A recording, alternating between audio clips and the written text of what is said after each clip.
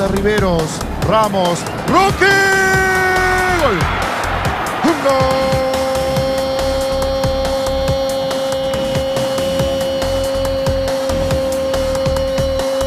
Un parque de diversión en la defensa peruana, pescó el balón Roque Santa Cruz. 84 minutes have elapsed. It's tricky, hit the fast forward button here. It's Sumit Devala. It's Elan! It's the golden goal! Turkey are through! Di Maria! Oh, what a goal! What a strike! Argentina level! It's Angel Di Maria! Welcome to the final day of our 12 World Cup Moments of Christmas, where we have been looking at some of the most unique and strange moments from World Cups gone by. Today we're taking a final trip back to Italia 90 for an iconic moment from Cameroon's Roger Milla.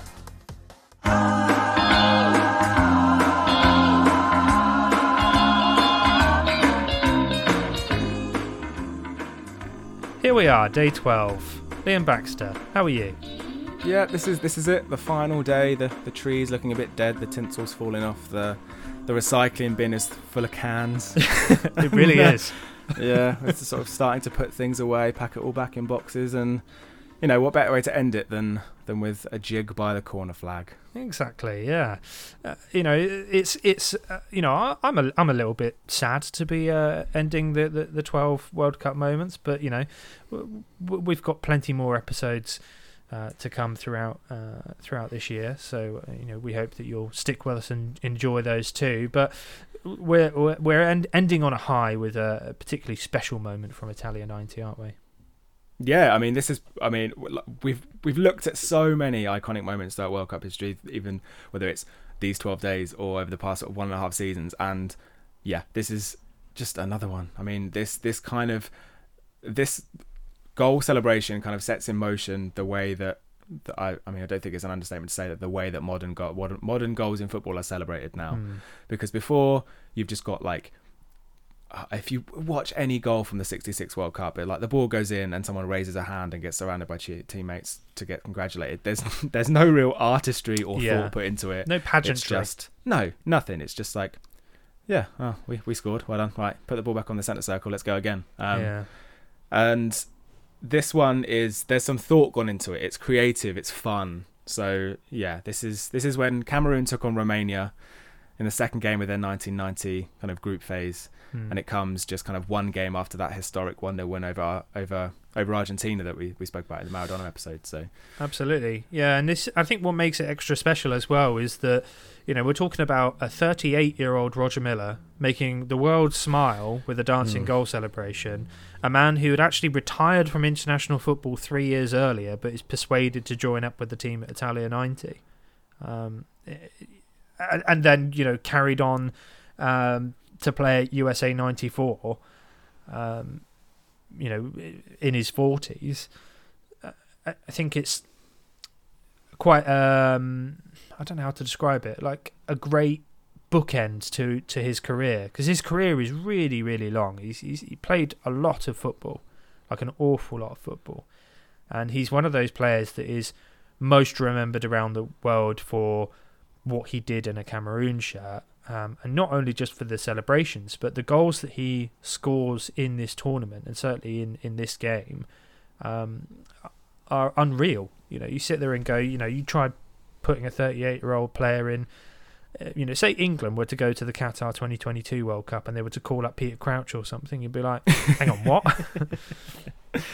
Yeah, the story of Milla's career, it's sort of it's everyone focuses on the end, I suppose, because it's basically this fairy tale ending where he gets to 38 years old, has never played in a World Cup before, and he gets the call where he's essentially living in semi-retirement. He's on Reunion Island, which is a sort of French sort of, I guess, colony, I don't know, just off the coast of Madagascar, and I found out when I looked at that it's actually the birthplace of Laurent Robert and Dimitri Payet. Didn't know that. So he's called up at 38 to go to Italia 90, and then acts as this kind of super sub, really, because he comes on and scores these two against Romania in the second game, breaks the record for being the oldest goal scorer in a World Cup tournament, scores a few more goals later on, takes Cameroon to the World Cup quarterfinals, and then 4 years later at USA 94 he breaks his own record again as the oldest goal scorer at a tournament. So like, it's a really long, like footballers' careers, they don't last too long, but to get to 38 and not have any recognition, and then to have this 4-year period where just like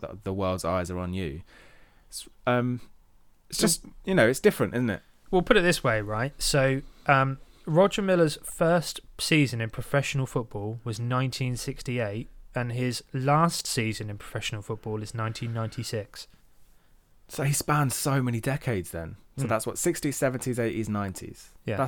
It's not many footballers that can span, that have the longevity to play in 4 different decades, really. Yeah, it's extremely impressive, and it's very, very different. There's not many other players where their peak comes at 38 years old, really. Whether it's the peak of their footballing powers or just the peak of their achievements, like there's not many players like that where it comes right at the very end.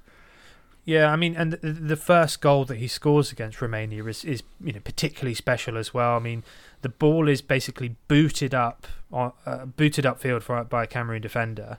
You know, it's kind of like a just try to get rid of it kind of move.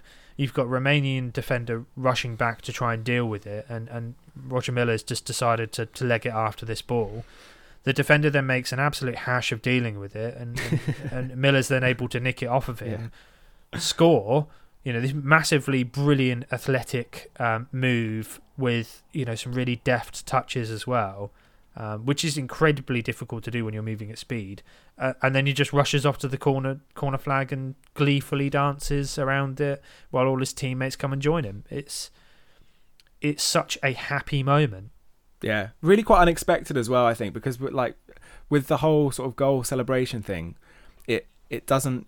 The fact that he sort of had the wherewithal to score his first World Cup goal at 38 is a massive achievement. Yeah. To score for sort of to take the lead against Romania in the group stage for Cameroon, having already beaten Argentina, that essentially, if it's so late on in the game that scoring would probably seal their place in, you know, the second phase of that World Cup, which hasn't happened before, and to still kind of be wrapped up in that kind of emotion and how well you're doing at this stage of your career and sort of what you're doing for your country at this point, to have the wherewithal to just be like, right, I'm going to jig around the corner flag now. Like it's just to have that kind of mental capacity to be like, well, who knows when I'll be able to do this again? I might as well have some fun with it. And there's leading up to the 2010 World Cup, Coca-Cola released this kind of advert called The History of Celebration, and it starts with, I mean, it's all based around Roger Miller, and the start of the advert just says 20 years ago an African named Roger Miller celebrated a goal in a way that no one else has ever done before, which so true. Like I don't think I've ever seen anything like this in the footage that we've watched, the games that we've watched throughout this podcast. I've never seen anyone just have the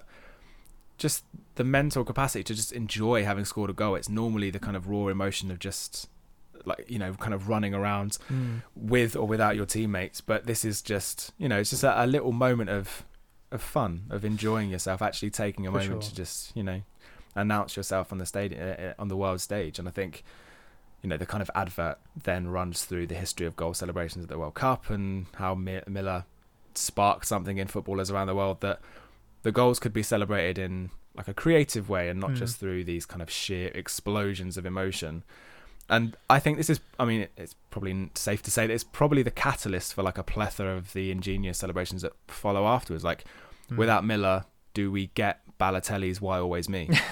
Do we get Francesco Totti's selfie with the crowd? Do we get, you know, the Icelandic team that kind of pretended to fish for a teammate? Oh yeah, like the choreographed ones, the South African one in 2010 where they did they opened the scoring against Mexico, and then sort of 5 or 6 of them went over to the corner flag and kind of danced around. Oh yes, I remember that. Yeah. So you know, Shabalala's goal, that was it.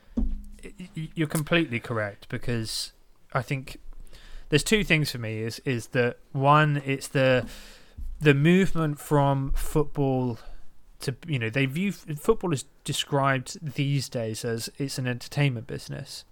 It's not just the sporting thing. It's an entertainment business. So this is one of those things that moves it more to where it is now. And I think people sort of underestimate the significance of this as an event. But also, the other thing that I think of, you know, people talk about historic World Cup moments, and they talk about this celebration.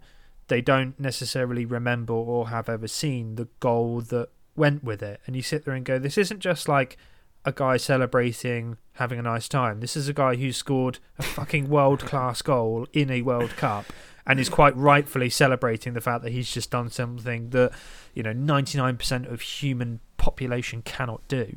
Yeah. Yeah, definitely. Yeah, no, I completely. There's just like, I feel like there's also, because there's scoring of the goal, right? There's the joy to be found in actually scoring a goal. And then, like, as a fan, I always think that, I don't know, I feel like there's more joy to be found in like the celebration afterwards, because we talk a lot about, like, on this podcast, about like the joy of football as like a kid. We're always asking each other like, oh, what do you remember about this tournament, or what do you remember about this game? And like, there's also like, what do you remember about playing football as a youngster and stuff? And like, I was shit at football as a kid, right? So I'll be the first to admit that I was never able to like recreate any of my favourite goals in the back garden or in the park or whatever at school. But there are countless times where like I'd score some tiny shitty little tap in and then run off celebrating, holding my finger to my lips and sliding on my knees like Thierry Henry. Like there's something to be said about recreating or like mimicking a famous celebration, which is far more achievable and accessible than mimicking an exquisite finish. So there's something in that where it just makes the Miller one a little bit more special. Like every single one of us can all dance like that if we want to. Like, probably couldn't score like that, but I could definitely go and dance around the corner flag like that, which I think it just makes it like just all the more joyful to watch. It was always Shearer's celebration for me. Not that I scored, hand in the air. Not that I ever scored many goals, because I always played as a defender. So on the rare occasions that I would pop up with a goal after a bullet header. It normally would be sort of set pieces or something. So, it was always Shearer's for me. But I just always thought that was the night. Like, I think the best bit of scoring as a kid was always the celebration afterwards. I wasn't really fussed how it went in the net. I don't think anyone was.